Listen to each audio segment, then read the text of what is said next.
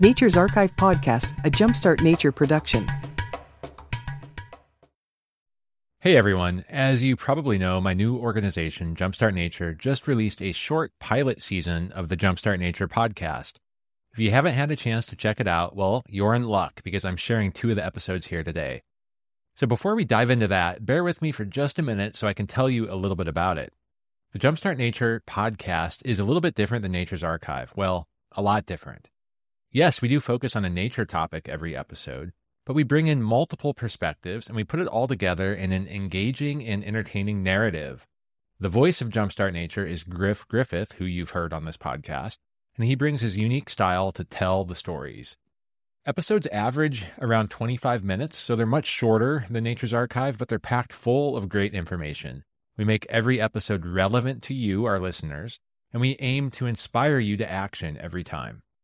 Our first season covered rethinking your lawn, impacts of feeding birds, how shifting baseline syndrome skews our perspective of nature, and the importance of landscape-scale wildlife connectivity. But those bullet points don't do it justice. Every episode has a few surprises in store. We hope this podcast can reach beyond the choir and show regular people what they can do. But we also hope it will serve as a reinforcer for those who are already very nature aware. In fact, my favorite bit of feedback we got from the pilot season was from a biologist who thanked us for, and I'm quoting, helping show her the way to effectively communicate these challenging topics. There are just so many great topics we can cover in the Jumpstart Nature format, and we're already working on the next season, so be sure to subscribe to the Jumpstart Nature podcast on whatever app you use. And as for the episode shared today, the first one is called The Yard of the Future, and it runs 27 minutes. And the second one is called We Live in a 10% World, and it runs for 26 minutes. So please let me know what you think. I look forward to your feedback. And by the way, Nature's Archive interview episodes return in 2 weeks. So without further delay, this peek into the Jumpstart Nature podcast. If you are listening right now, you probably already appreciate the awesomeness that is plants. I mean, besides cyanobacteria and algae, they're the only living things that can convert sunlight into energy. And no plants means no pollinators, no birds, no mammals, and yes, no people. Plants fulfill the godlike role of supporting most life as we know it. Despite their divine efforts, however, most of us only like them for their looks, like their flowers or beautiful green landscapes, or maybe even for their creature comforts that they provide us, like cool shade or soft comfort of a lawn. In fact, we focus a lot on creating beautiful landscapes with beautiful plants. But very often, it's to the detriment of the critical functions that only plants can provide. It ties in with the perception that you have that plants are decorations. You don't want anything to touch your decoration, or it won't be perfect. But that's not real life. Jumpstart Nature is on a mission to support life, lots of it, because that's what keeps our ecosystems robust, our crops thriving, our wildlife flourishing, and that's what's going to help our descendants thrive too.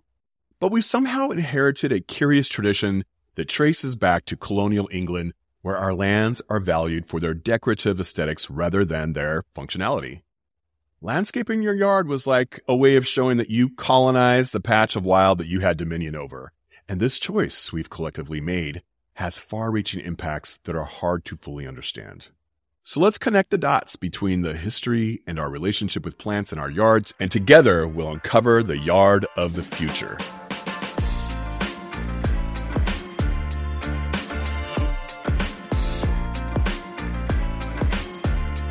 This is Jumpstart Nature.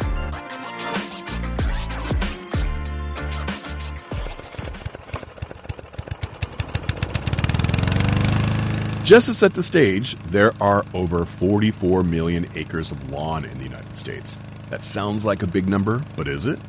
It's an area bigger than the size of New England, and it's dedicated to a status symbol, which happens to be an ecological dead zone. So we can do better. That's more area than used to grow corn. In fact, one estimate concluded lawn occupies more space in the United States than all 8 of our largest irrigated crops combined. By the way, that voice you heard a moment ago was Dr. Doug Tallamy. Dr. Tallamy is an entomologist and ecologist, co-founder of Homegrown National Park, and is perhaps best known for his research about and advocacy for native plants. Maybe Dr. Ptolemy's description of lawns as ecological dead zones sounds a bit extreme. So let's explore this more deeply. Remember a moment ago when I was talking about how critical plants are for supporting life? It's easy to overlook the magic of photosynthesis, and yes, even lawns partake in this process. But how does the energy that plants create transfer to animals? It turns out that native plants pass the food on to animals much better than non-native plants, because the animals they're passing the food on are adapted to eating them. Plants protect their tissues. They don't want to be eaten.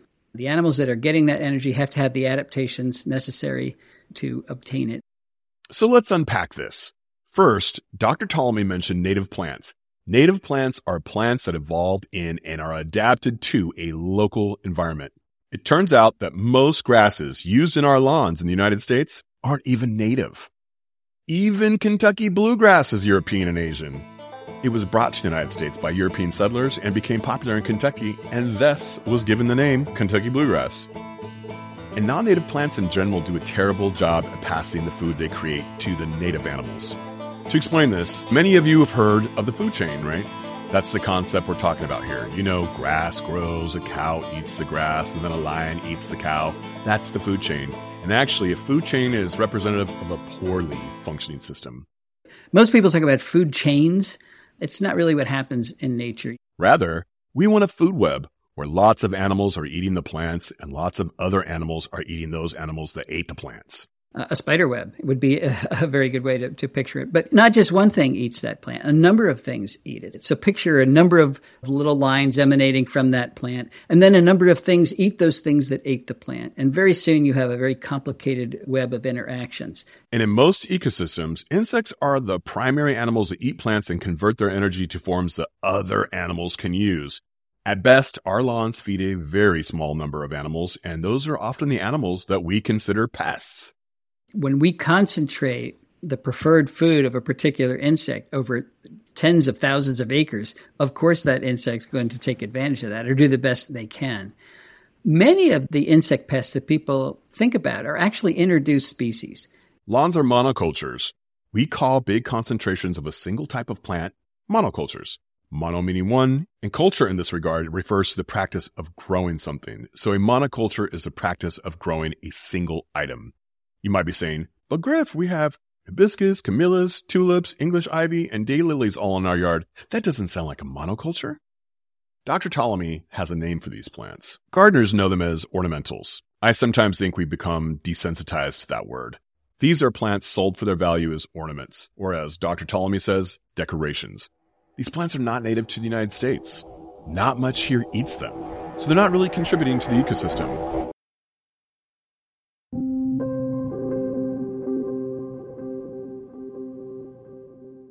Plants and animals are fighting an evolutionary arms race. Remember, plants don't want to be eaten. They're protecting their tissues, typically with nasty-tasting chemicals. And I'll use the monarch butterfly as a great example here, although it's not an exception. Most of the insects out there are just like the monarch. They can only eat particular plants. In the case of the monarch, it can only eat milkweeds. It is adapted to the cardiac glycosides that milkweeds use to protect their tissue, has behavioral adaptations to getting around the sticky latex sap that gums up the mouth parts of other insects. So it turns out that these delicate, highly evolved relationships exist everywhere.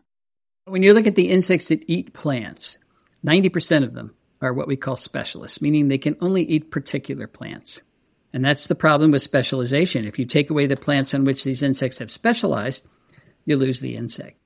So when we landscape with plants from other countries, none of our insects have specialized on those plants because they've never seen them before. It takes many eons for the insects to adapt to these plants. So we've taken an area the size of New England and we replaced it with plants that don't support our food webs at all. They only serve as decorations. But you still might see some bees or an occasional butterfly on your non-native plants. But don't let that fool you. That's not a relationship. No matter where a plant is from, if it relies on pollination, it's going to attract pollinators to its flowers. So pollinators may do a little window shopping, perhaps even stop for a snack. Think of it like it's a gas station or a convenience store that offers mostly low-quality junk food to adults. And I say adults because it takes thousands of generations of coevolution for insect caterpillars and larvae to adapt to being able to eat the leaves of a plant. That's the true mark of a plant contributing to the food web. That is what is meant by a native plant. It's been here long enough to evolve relationships. So why do we have all these lawns and all these ornamental plants in the first place?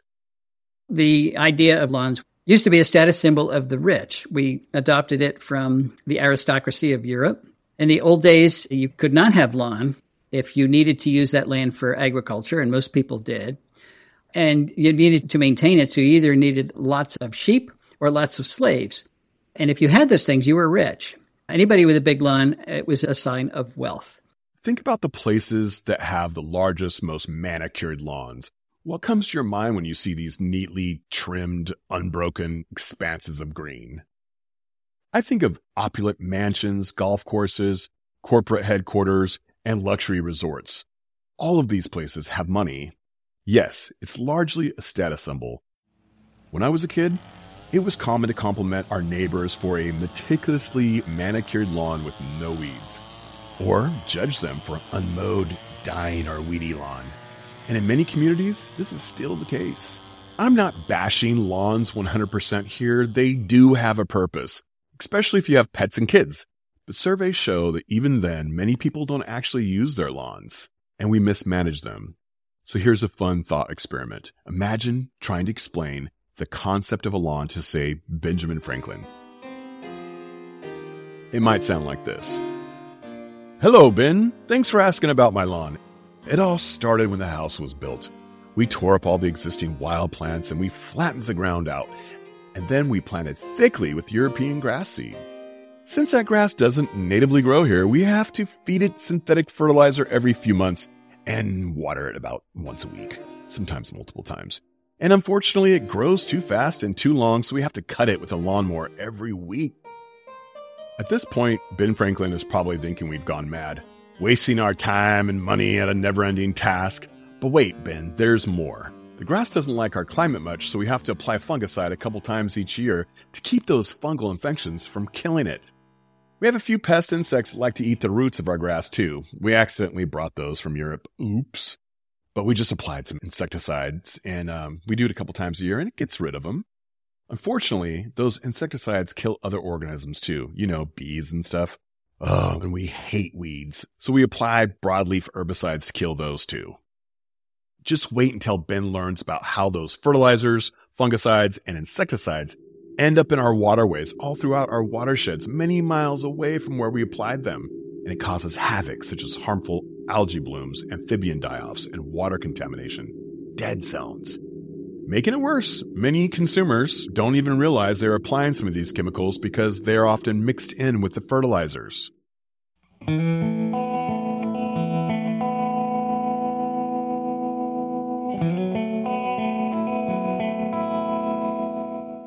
It turns out that our obsession with lawns was amplified by some surprising history.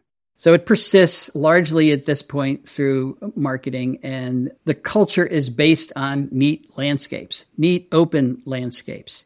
Around 1900, we invented the lawnmower. Now we could take care of lawns without having a lot of sheep or a lot of slaves. That made it available to the common man, but it represented wealth. In the 50s, marketing took over, and if you didn't have a perfect lawn, you were a communist. Wait, what? Yes. In this post-World War II era, McCarthyism was rampant. It was named for Senator Joseph McCarthy and his extreme efforts to call out and eliminate communists.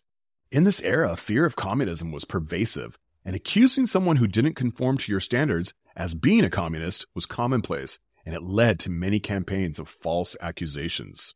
This is also the era of Levittown, the famous master plan community built by William Levitt.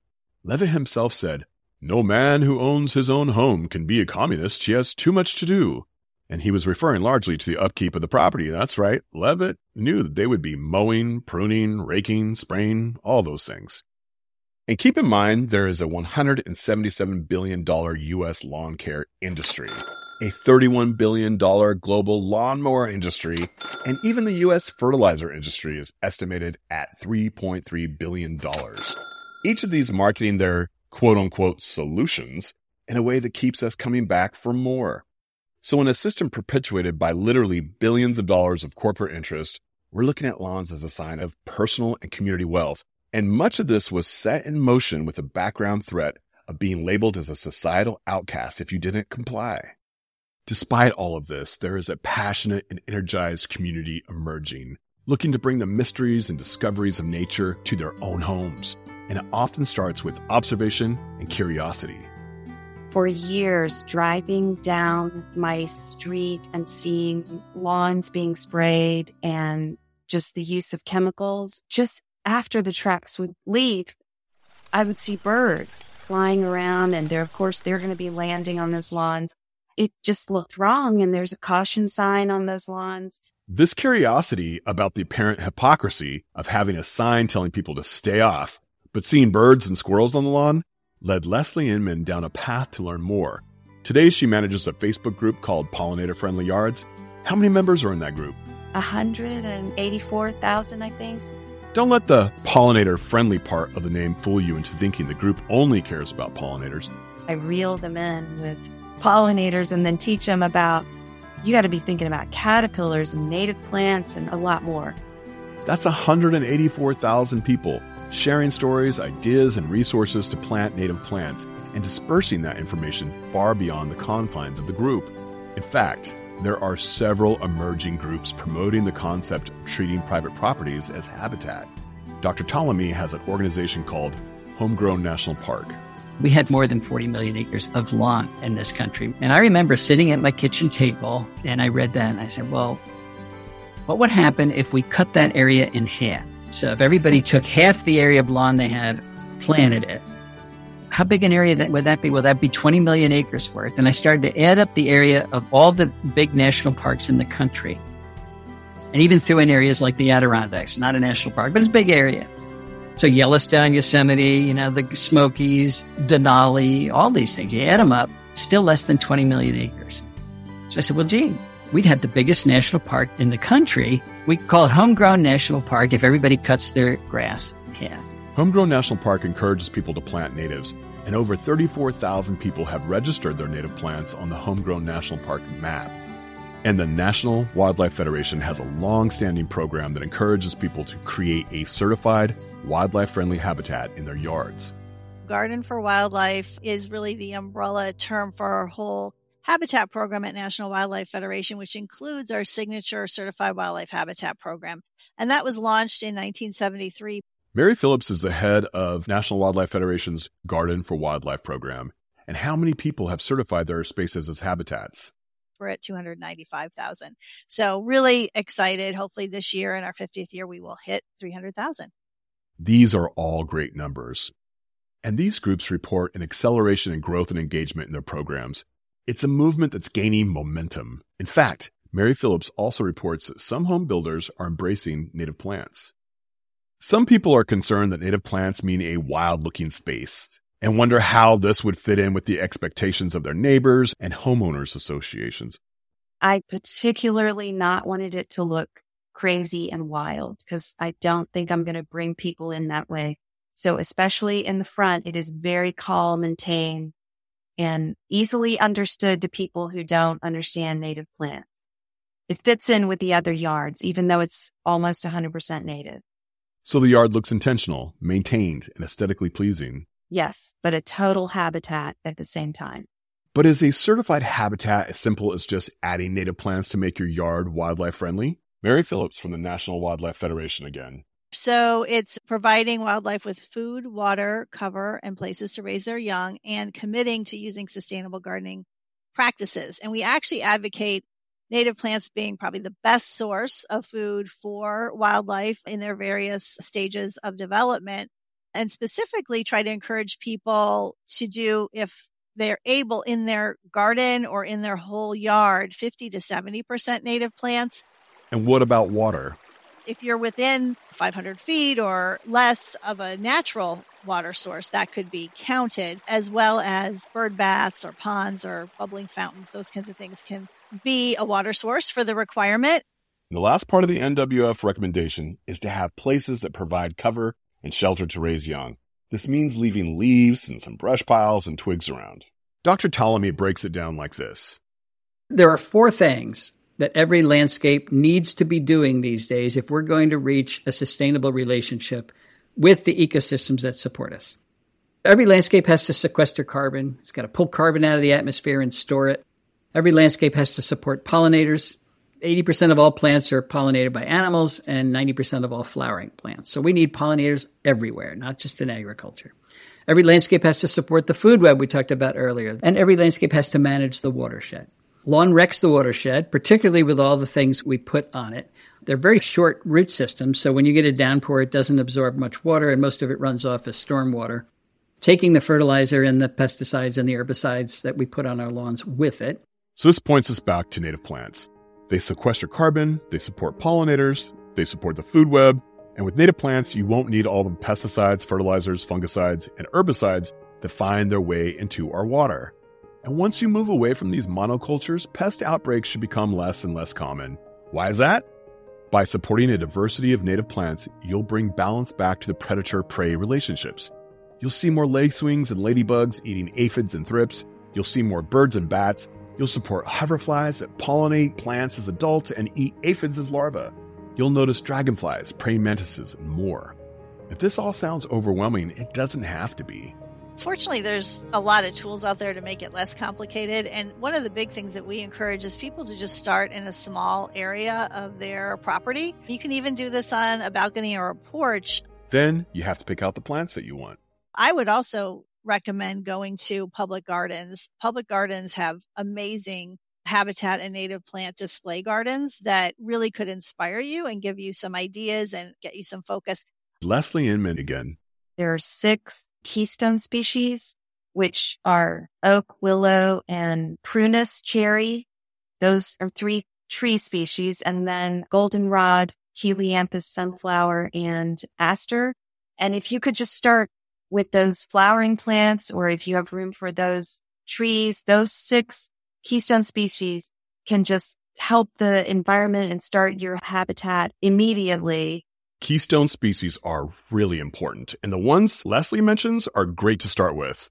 Keep in mind that the specific species may vary upon your location.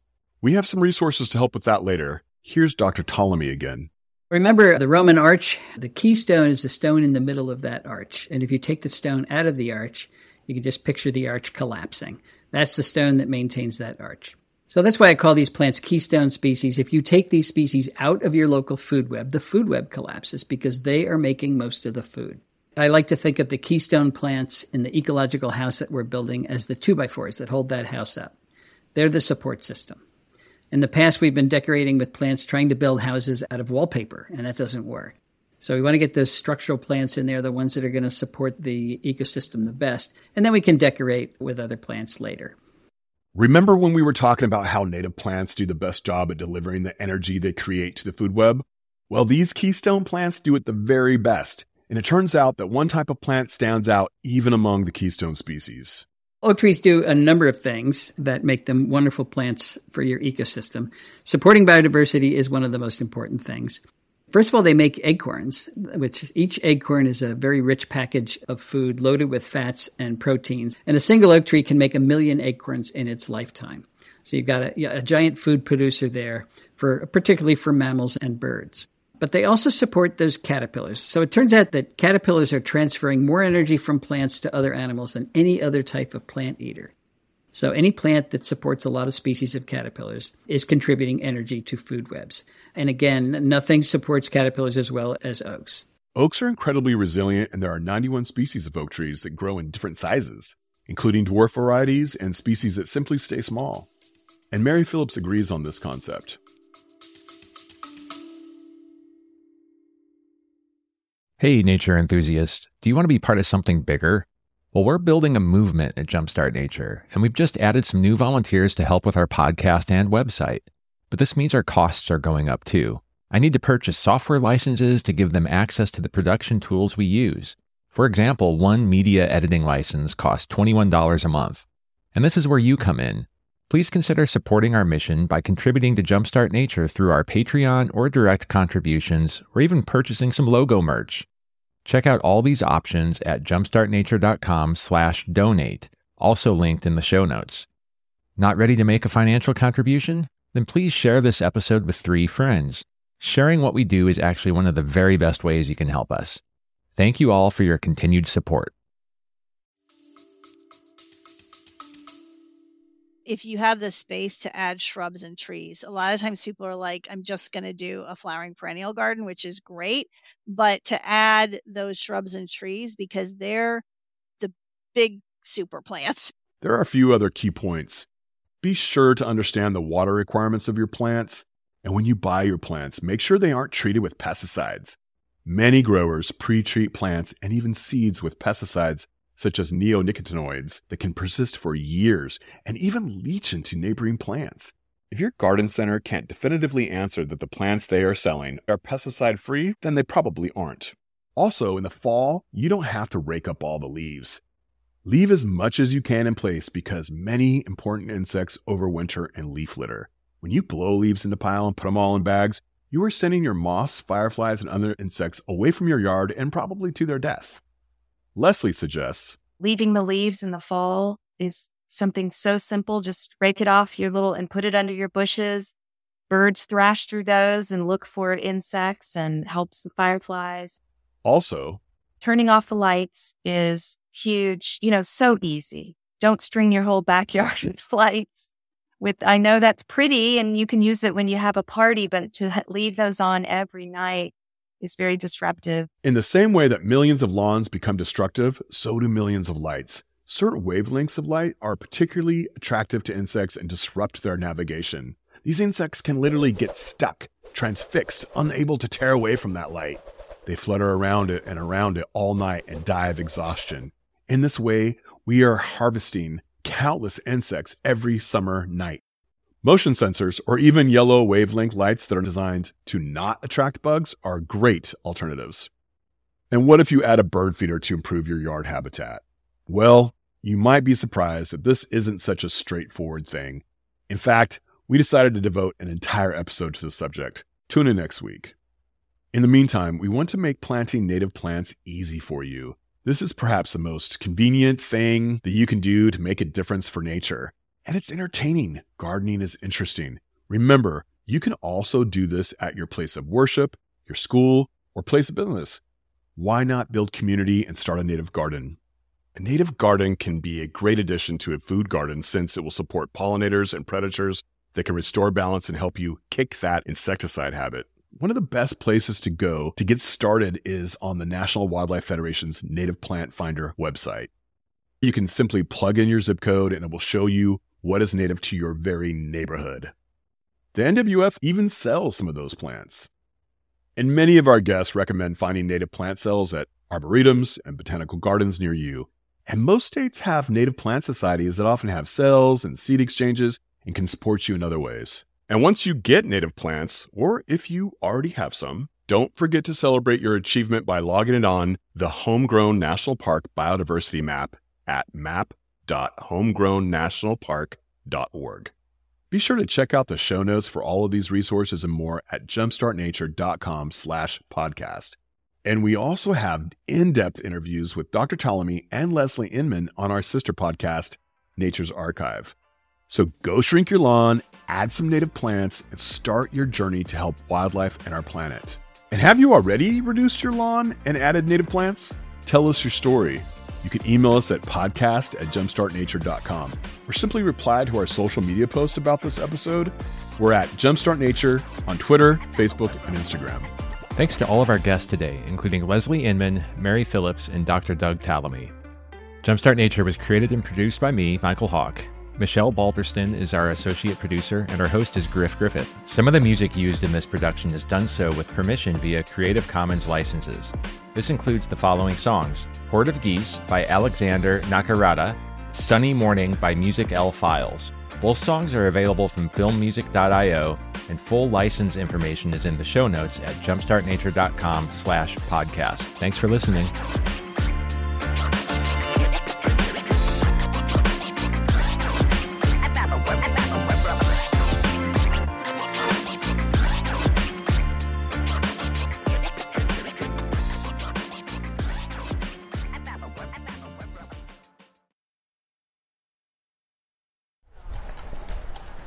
If we went back in time to, say, 1777 to a place called Grifftown, Pennsylvania, it would probably be normal to hear people complaining about getting passenger pigeon poop in their hair.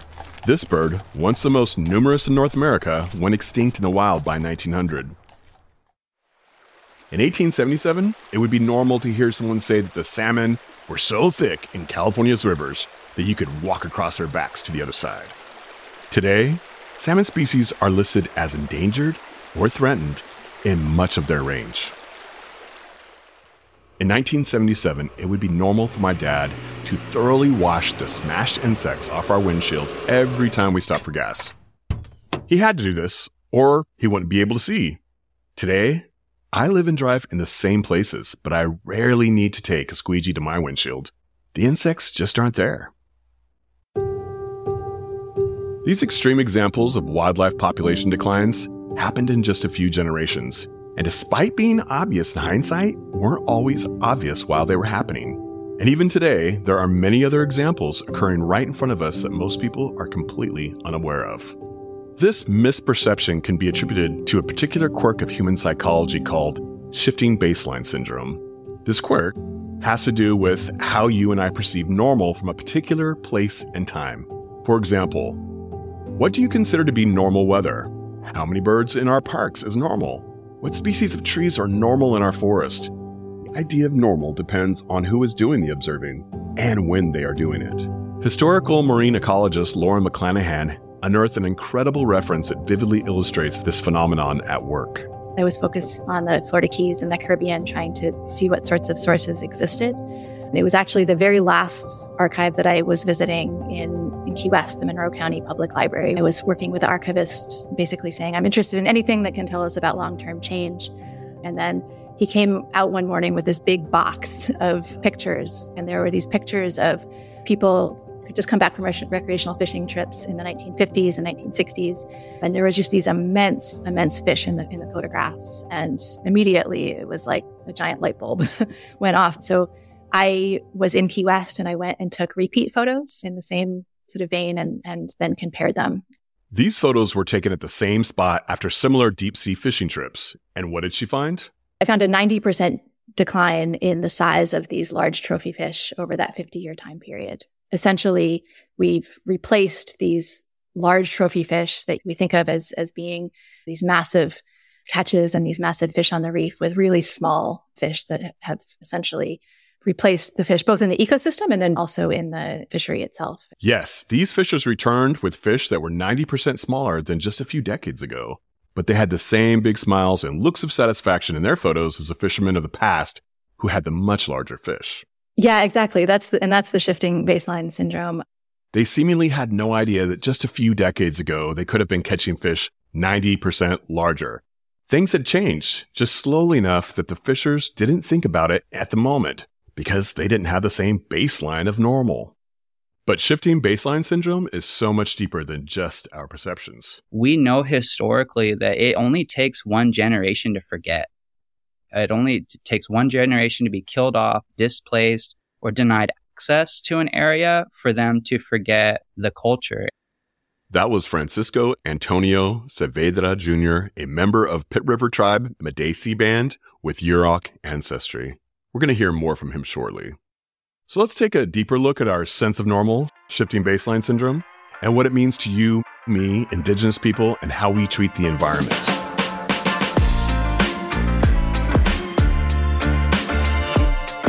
I'm Griff Griffith, and welcome to Jumpstart Nature.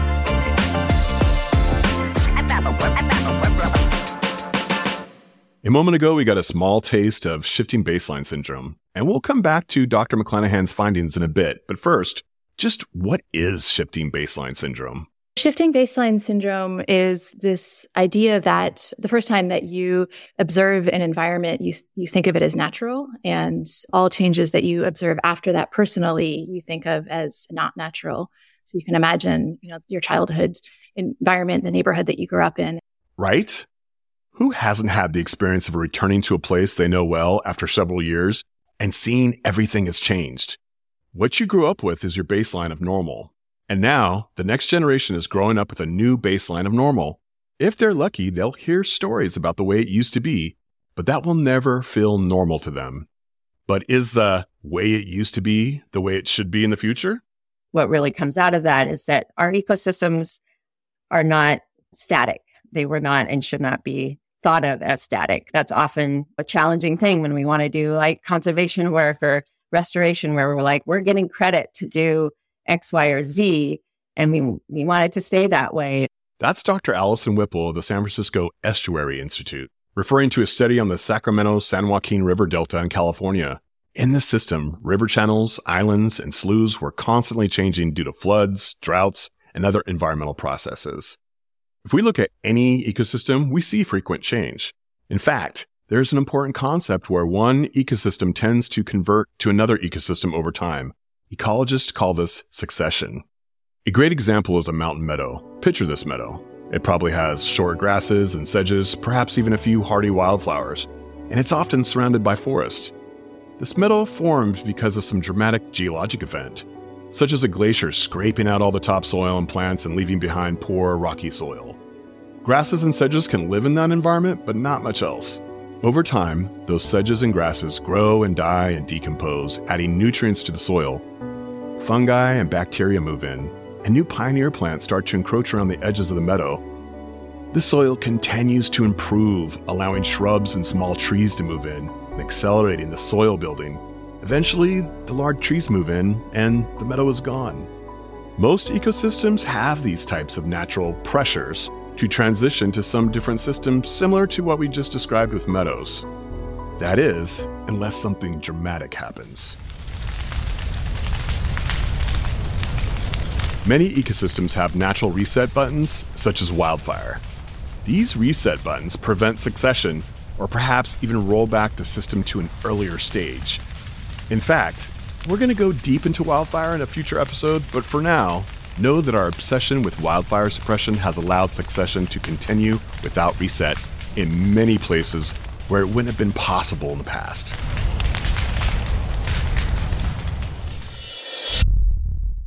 Ben Goldfarb, author of Crossings and Eager, has also been thinking about shifting baseline syndrome. It's a concept developed in fisheries where maybe your grandfather, would catch these giant groupers, and then he fished out those groupers, and then your father would catch smaller groupers, but would think it's still fine. And today you're catching sardines, but you don't really know any better because you weren't alive when your grandfather was catching giant groupers. And someday your children will be eating jellyfish, but that's okay because they have no memory of what the oceans were like during their kind of apex abundance. Ben's example of eating jellyfish might seem a bit extreme, but it powerfully drives home the point. Often, these shifting baselines cause our expectations of nature's abundance and productivity to decline, and this can create a destructive feedback loop.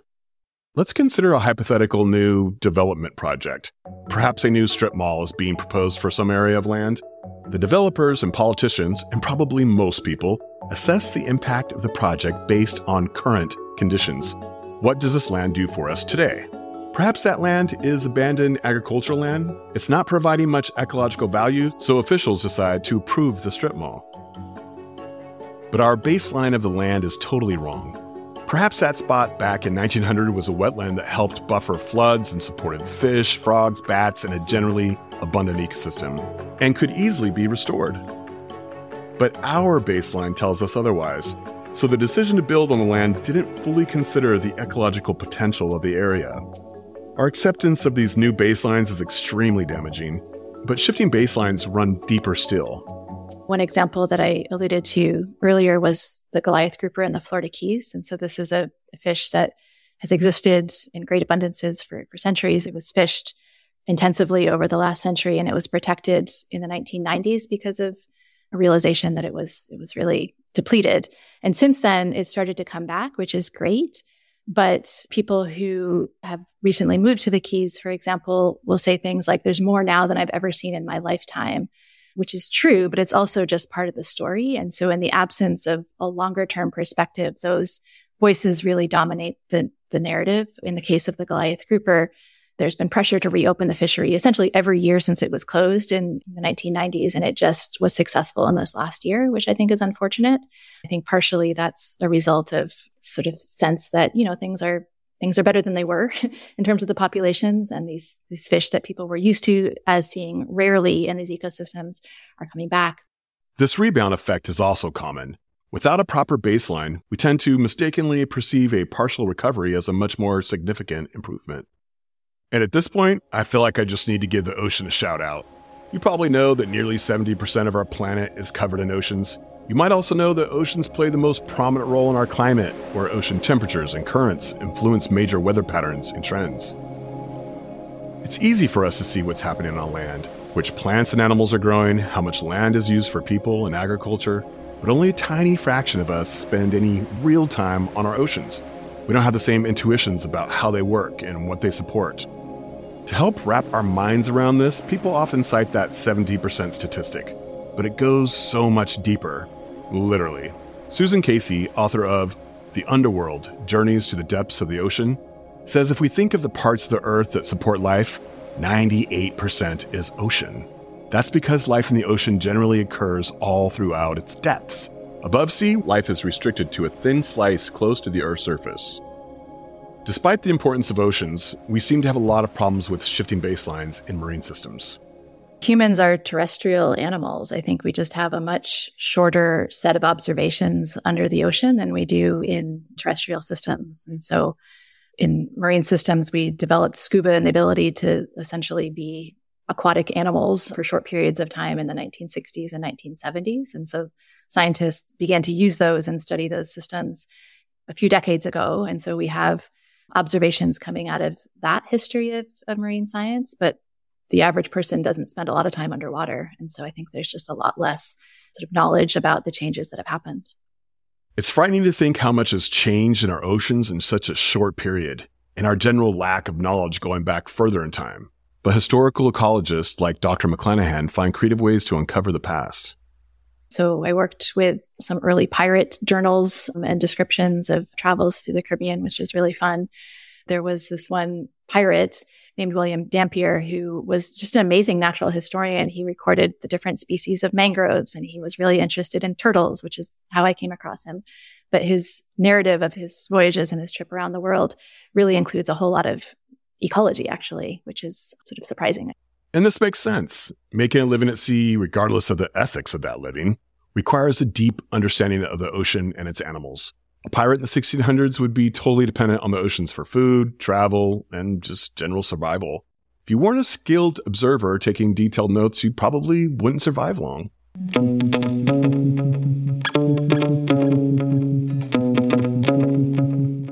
Back to land for a few minutes. Dr. Allison Whipple and her colleagues at the San Francisco Estuary Institute have spent significant time establishing an early to mid-1800s baseline of two parts of California. Let's first look at the San Joaquin-Sacramento River Delta. This is just downstream from the famous 49er gold discoveries. This is a very unique system. We don't have a lot of inland deltas in the world. So this was historically a freshwater but tidal system.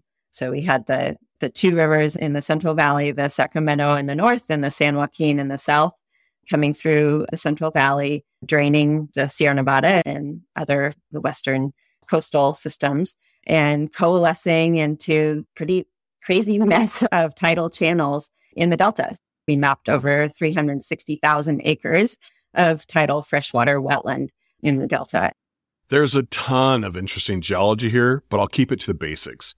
As Dr. Whipple said, the Sierra Nevada mountains act like a blockade on storms and force a lot of rain and snow out. All this water flows downhill seeking the ocean, but it runs into another mountain range. Thankfully for the water, there's a narrow opening in the mountains near San Francisco. Both rivers converge at this point, forming the massive delta. Okay, that's a lot of words. We'll put a map in the show notes, but just recognize that we have a lot of water trying to go through a narrow area. So it creates this huge delta into California's Central Valley. In the 1800s, this delta was enormous, biodiverse, and very productive. Contrast that to today, where we've really done a lot in terms of hemming in those tidal channels, basically levying off the small dendritic channels that used to weave within the tidal wetlands and, quote unquote, reclaiming that land for agriculture. Those peat soils are very rich for crops. And so they've been great for many decades now.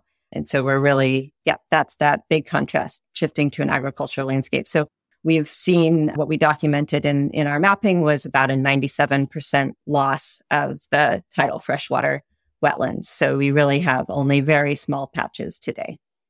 Today's Central Valley is perhaps the most productive agricultural land in the United States, full of almonds, walnuts, citrus, tomatoes, grapes, garlic, and dozens of other crops. So what's the downside of channeling the Delta and creating more farmland? Well, with intensive agriculture, the fertility of these existing soils are declining, and we're no longer generating as much new fertile soil. Of course, there is also the loss of many ecosystems and biodiversity and negative impacts to fisheries. Without insights to the early 1800s baseline, we'd be inclined to continue to rein in the river delta and expose more productive soils. But understanding how the system worked in the past and what created this fertile land in the first place gives us the knowledge to make better decisions.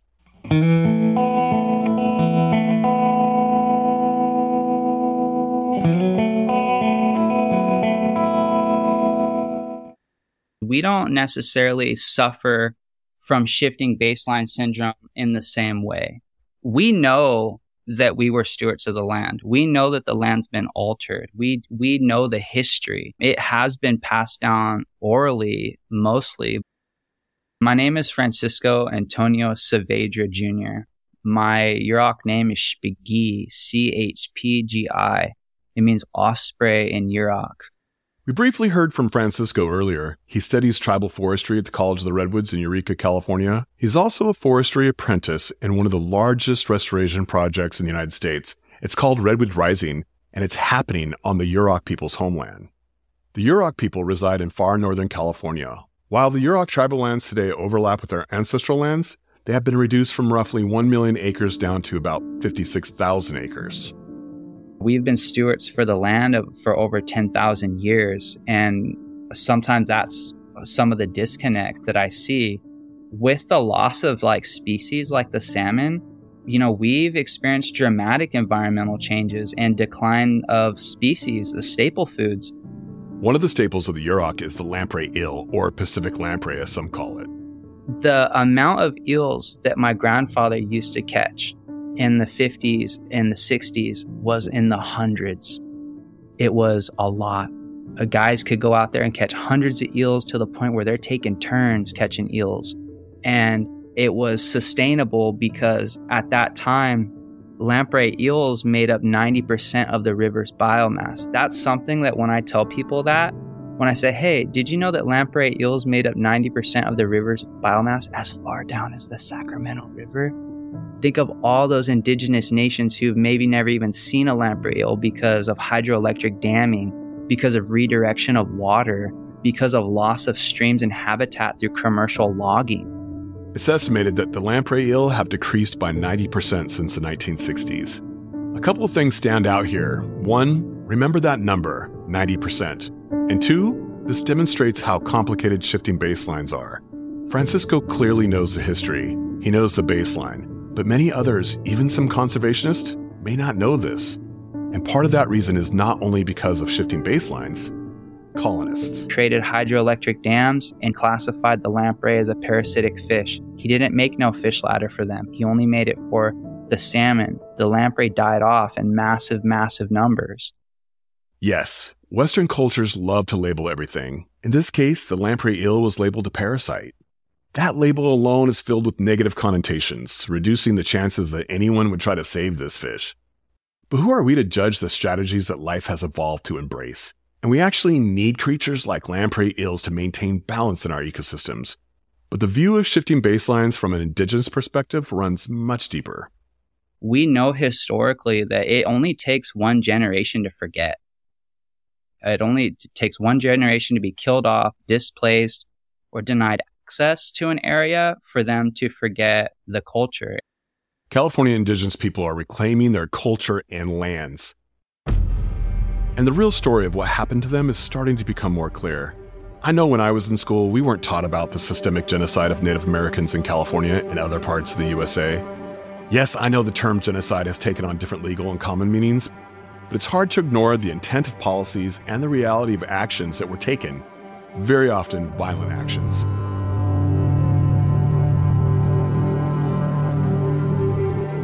Thousands of Native Americans were killed directly through massacres or forced starvation. Many thousands more were separated from their families, enslaved, or put in very oppressive boarding schools. In fact, there were land grants and related policies that encouraged colonists to clear the land, removing numerous oak trees from the landscape. These were oak trees that the indigenous people depended on for food and other things. As we learned in episode 1, oak trees are also the champion species of biodiversity. Stick with me here. Have you ever heard of Silicon Valley? It's the part of California where silicon-based microchips, computer processors, were developed and mass-produced. It's now known for its tech culture. Depending on how you define its boundaries, it's home to 4 to 6 million people. You look around today and you see business centers, office parks, and suburban sprawl. But this area used to support exceptional varieties and quantities of plants and animals. The Santa Clara Valley, certainly as you head north and head towards the bay, you start entering into more of a seasonal wetland complexes, alkali seasonal wetland, and then moving into, once you hit tidal influence, the tidal marshes of the bay historically. Santa Clara Valley is the proper geographic region that is known as Silicon Valley. Wetlands and tidal marshes are some of the most productive ecosystems, most of which have been filled, channelized, or entirely cut off. But this area was also home to many, many oak trees, especially further south. Again, a really profound and dramatic loss of oaks in that period of mid-1800s to that early 1930s period, based on reconstructing, using methods to take the trees that were documented in those GLO notes, those general land office notes, and then extrapolate out what that would have meant in terms of numbers of trees based on the densities that we'd estimated.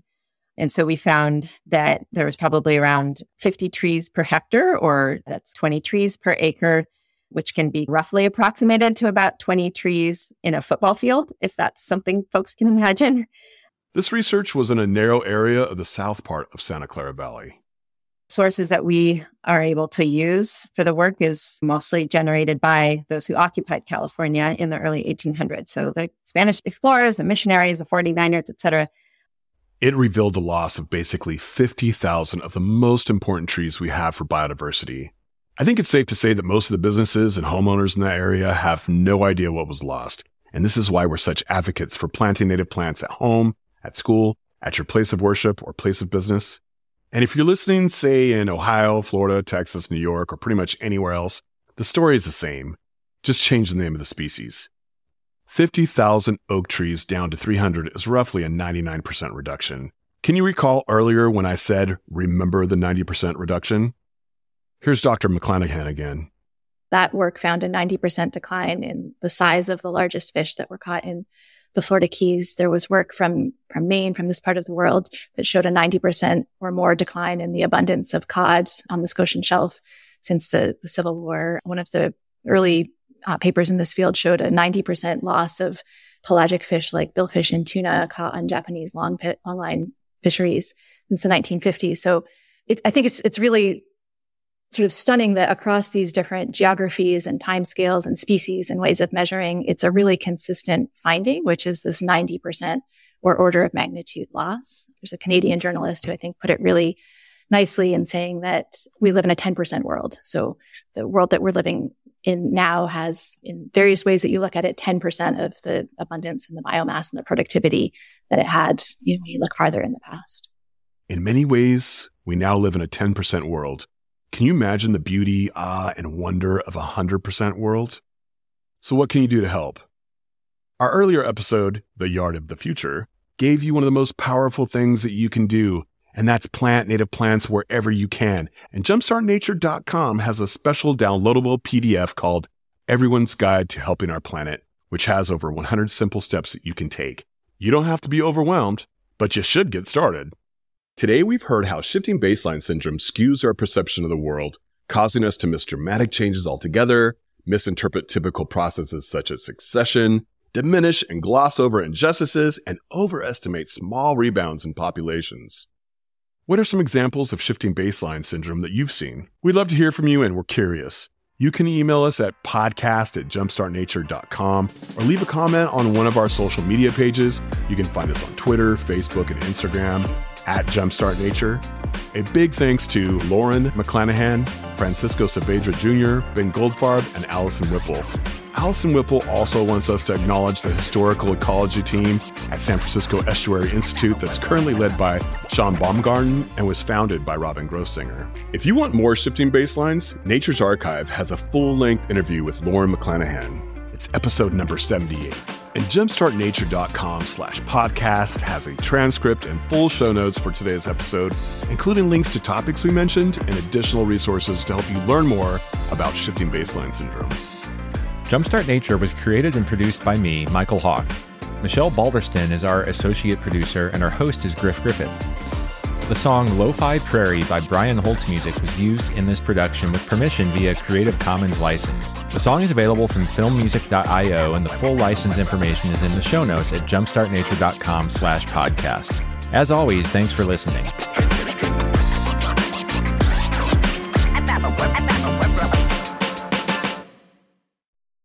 Thanks for sticking through the entire episode. If you made it this far, I hope that it means that you enjoyed it. If so, please spread the word and share this episode with 3 friends or groups that you think would enjoy it too. As for today's episode, let me know. Did I miss anything? Was there a topic I should have covered? Let me know at podcast@jumpstartnature.com or DM me on any of my social accounts. I'll do my best to answer your questions. You can find me at Nature's Archive, one word, on Instagram, Facebook, and Twitter. I also share photography, nature stories, and much more on those accounts, so you can follow just to stay in touch too. And despite being called crazy by numerous friends and colleagues, last year I left my tech career behind to start Jumpstart Nature, which Nature's Archive is now part of. For the sake of myself, my family, and the planet, I need to make this work. So please also consider becoming a patron at patreon.com/jumpstartnature. I offer some exclusive content and perks, and you can start donations as low as $4 a month. Lastly, please also check out our latest creation. It's the Jumpstart Nature podcast. We just completed our pilot season, where each episode reveals an unseen, surprising, or misunderstood nature topic with the help of experts and our host, Griff Griffith. It's entertaining and inspiring, and even reached number 3 on the Apple Nature podcast charts. There's much more on our roadmap, but we need your support, so check out jumpstartnature.com for more details. Thank you.